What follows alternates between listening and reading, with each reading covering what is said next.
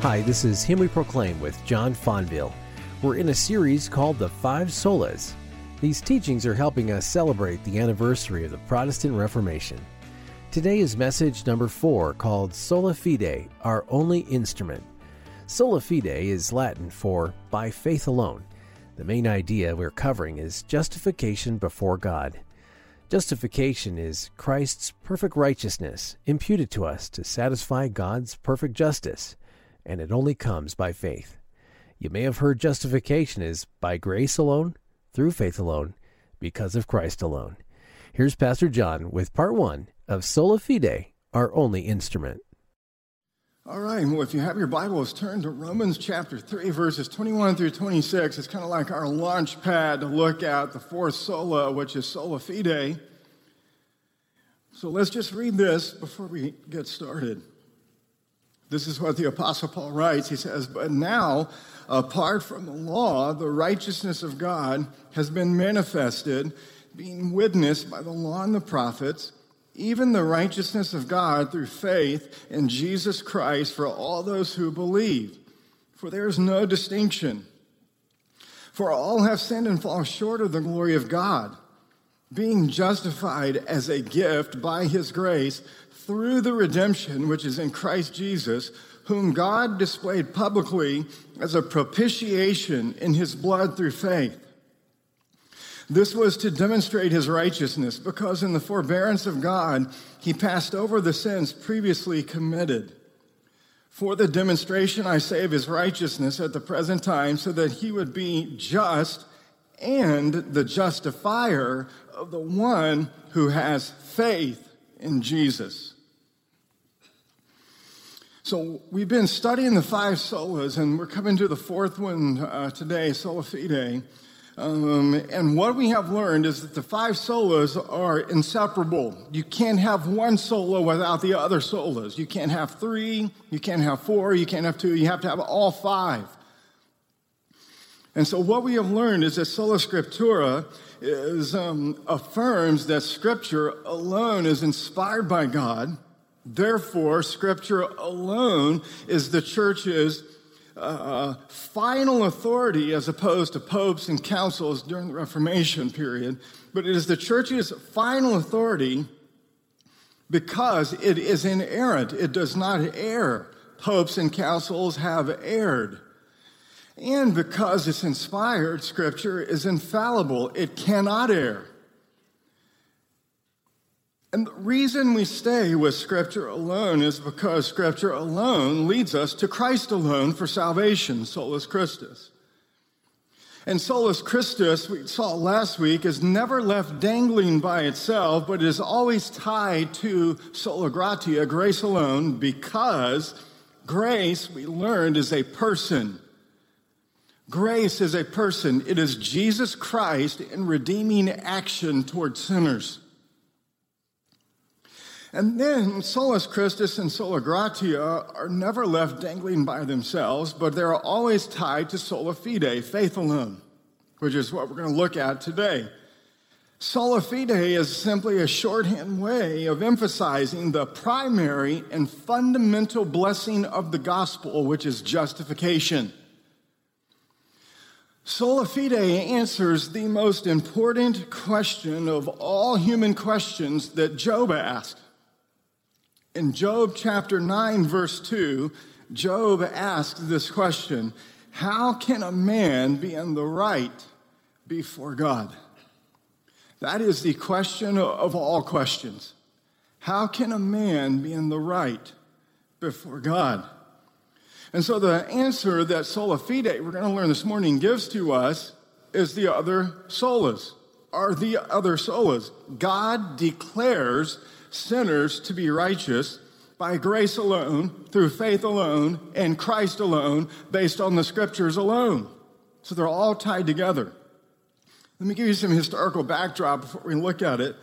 When Martin Luther nailed his 95 Theses on the Castle Church door in Wittenberg in 1517, he was only seeking to be a good Roman Catholic monk. He was only seeking to bring needed reform to the church. There's nothing distinctively Protestant about Luther's 95 Theses. There's nothing about sola scriptura, sola gratia, or sola fide in the 95 Theses. In fact, most scholars believe that Luther did not come to his evangelical Protestant view of justification until a year after he posted his theses on the Castle Church door. But nevertheless, what happened was after his posting of these 95 Theses, he sowed the seeds of debate concerning the authority of the Pope. So he put the crack in the dam that allowed the water pressure to, we'd say, break the dam, right? And all the water came gushing out. But he sowed the seeds of debate concerning the authority of the Pope, which set the stage for the eventual recovering of the primary and fundamental blessing of the gospel of justification. So Luther and the other reformers during the Reformation rightly discerned that the Roman Church's innovative biblical traditions added to the Bible. For example, the selling and buying of indulgences, purgatory, acts of penance, pilgrimages, priestly absolution, the invocation of saints. All these extra biblical, unbiblical traditions added to Scripture, it not only undermined the authority of Scripture, but the reformers just rightly discerned that it corrupted God's free justification of sinners. It corrupted the heart of the gospel. And so Martin Luther concluded that sola fide was the central issue of the Reformation. He stated, quote, "It is the article with and by which the church stands, without which it falls," end quote. And so this, whereas the authority of Scripture, or sola scriptura, was the formal cause of the Reformation, justification, sola fide, was the material cause. Why did the Reformers refer to it as the material cause? They referred to it as that because sola fide involves the very heart and matter and substance of what a sinner must believe to be saved. So the primary importance of sola fide in justification cannot be overstated. Let me give you a couple examples. Sola fide is at the heart of justification.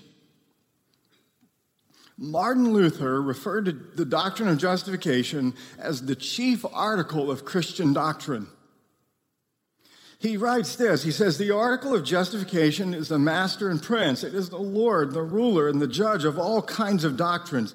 It preserves and governs all church doctrine and raises up our conscience before God. Without this article, the world is utter death and darkness." He says this, he says, "The doctrine is the head and cornerstone. It alone begets, nourishes, builds, preserves, and defends the church of God. And without it, justification, the church of God cannot exist for 1 hour." John Calvin, in his Institutes, as he begins his discussion in Book 3 of Justification, listen to how he describes the primary importance of this doctrine. He says, "This is the main hinge. It is the principal axis on which religion turns, so that we devote the greater attention and care to it. For unless you first of all grasp what your relationship to God is and the nature of his judgment concerning you, you have neither a foundation on which to establish your salvation nor on which to build piety, that is, sanctification before God." He goes on later in Book 3, and he points out that justification, he says, was the pivotal point of the Reformers' dispute with Rome, the medieval church. The English reformer Archbishop Thomas Cranmer, who was the principal author of the Book of Common Prayer, this is what he says about justification during the Reformation. He said, quote, Justification is the strong rock and foundation of Christian religion. Whosoever denies this doctrine is not to be counted for a true Christian man, but an adversary of Christ, end quote. A contemporary theologian you've heard of him, J.I. Packer, in his book, Knowing God. He says this, he says, justification is the primary and fundamental blessing of the gospel. It is the fundamental blessing in the sense that everything else in our salvation assumes it and rests on it. So sola fide is of primary importance, not just because, not just because the church stands or falls on it, but because we stand or fall on it before God. Justification is a doctrine that has to do with our status before the just judgment of God. Justification is the language and imagery of the law courts. Justification is a forensic idea. It is conceived in terms of God's law, and it portrays and sets forth God to us as a judge. In Matthew chapter 25, listen to what Jesus warns. In verses 31 through 32, he says, when the Son of Man comes in his glory and all the angels with him, then he will sit on his glorious throne.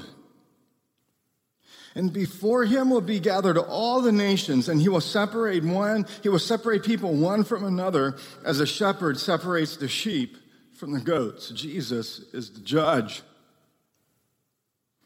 In Acts chapter 17, verse 31, Paul proclaims this, is that God, quote, has fixed a day on which he will judge the world in righteousness by a man whom he has appointed, and of this he has given assurance to all by raising this man from the dead.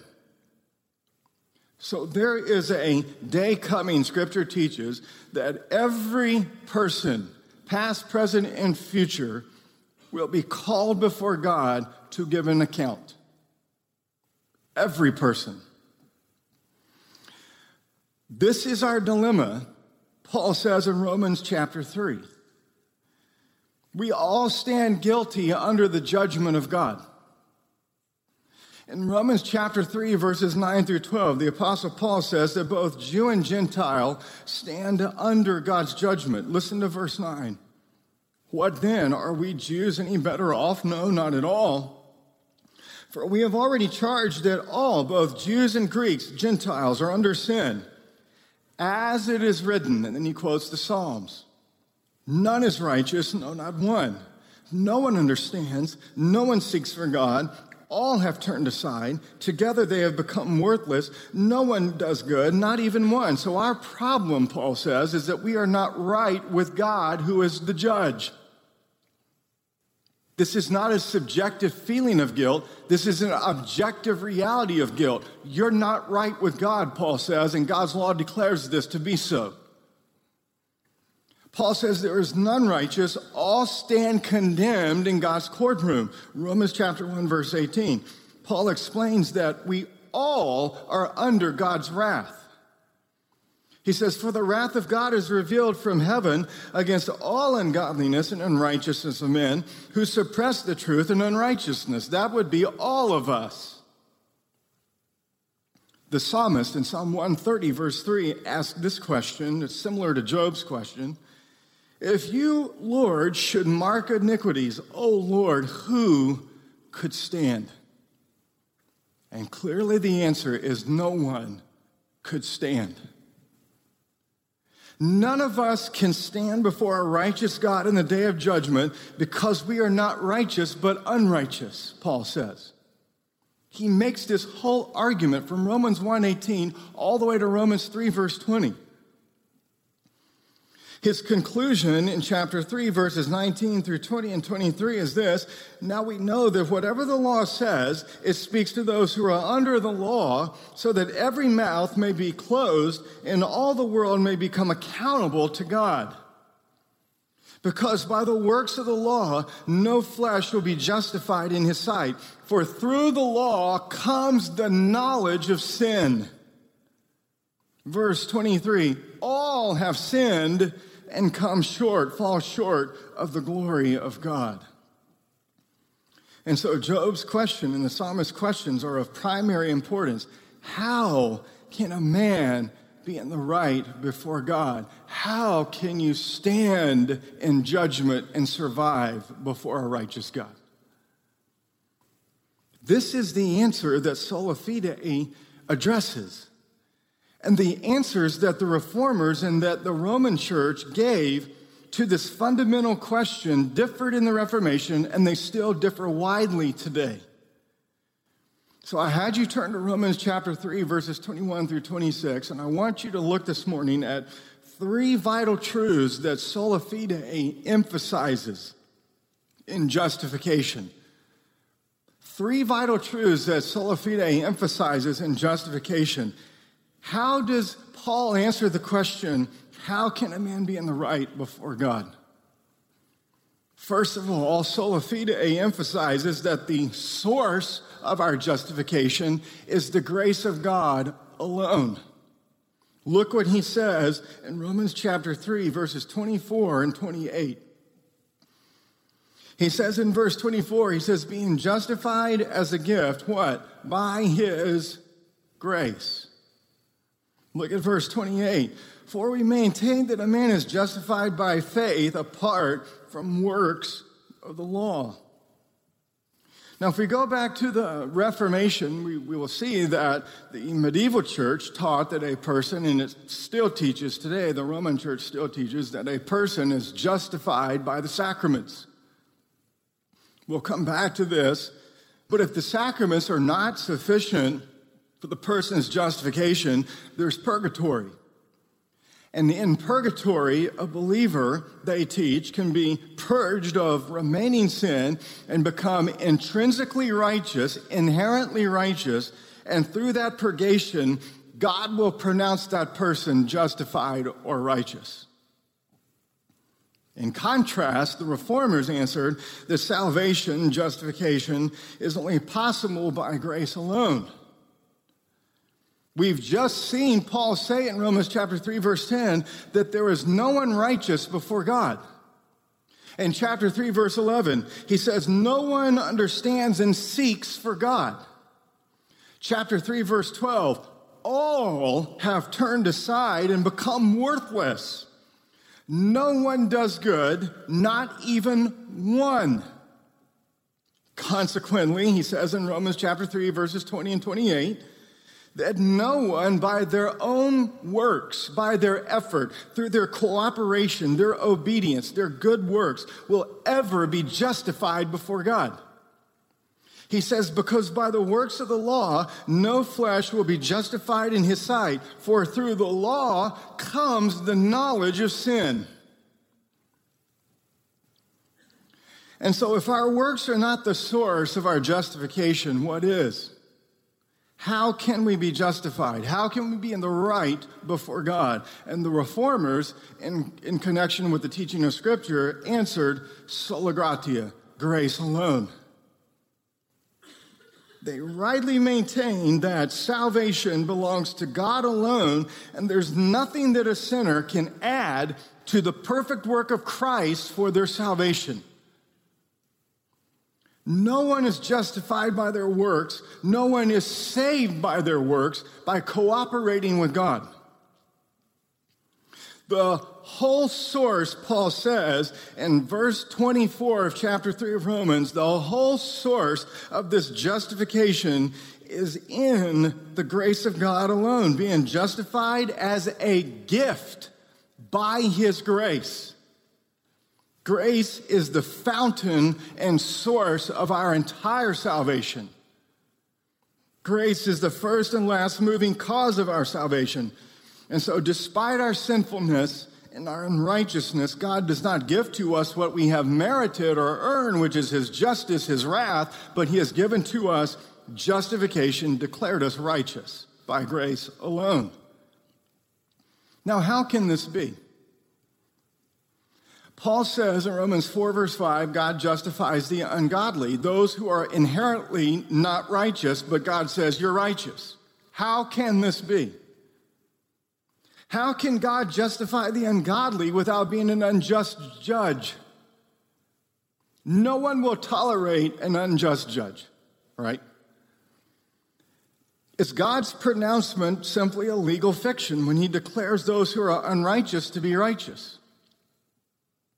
That's what the medieval church charged the reformers with, and they continue to charge the Protestants with. You're teaching a legal fiction. You're saying that God declares those who are righteous who are inherently unrighteous. That's a legal fiction. So how can God do this by grace alone and not be an unjust judge in the process? Well, this leads us to the second truth that Sola Fide emphasizes. Look what Paul says. Sola Fide emphasizes that the ground of our justification is the work of Christ alone. Look what he says in verses 24 and 25. Look, being justified as a gift by his grace, here's the ground, through the redemption which is in Christ Jesus, whom God displayed publicly as a propitiation in his blood through faith. That's the ground right there. It is Christ's saving work on our behalf. So the issue of sola fide in the Reformation was a debate over the ground called the material cause of our salvation by which a sinner is justified before God. According to the medieval Roman Church, there's a twofold ground of our justification before God.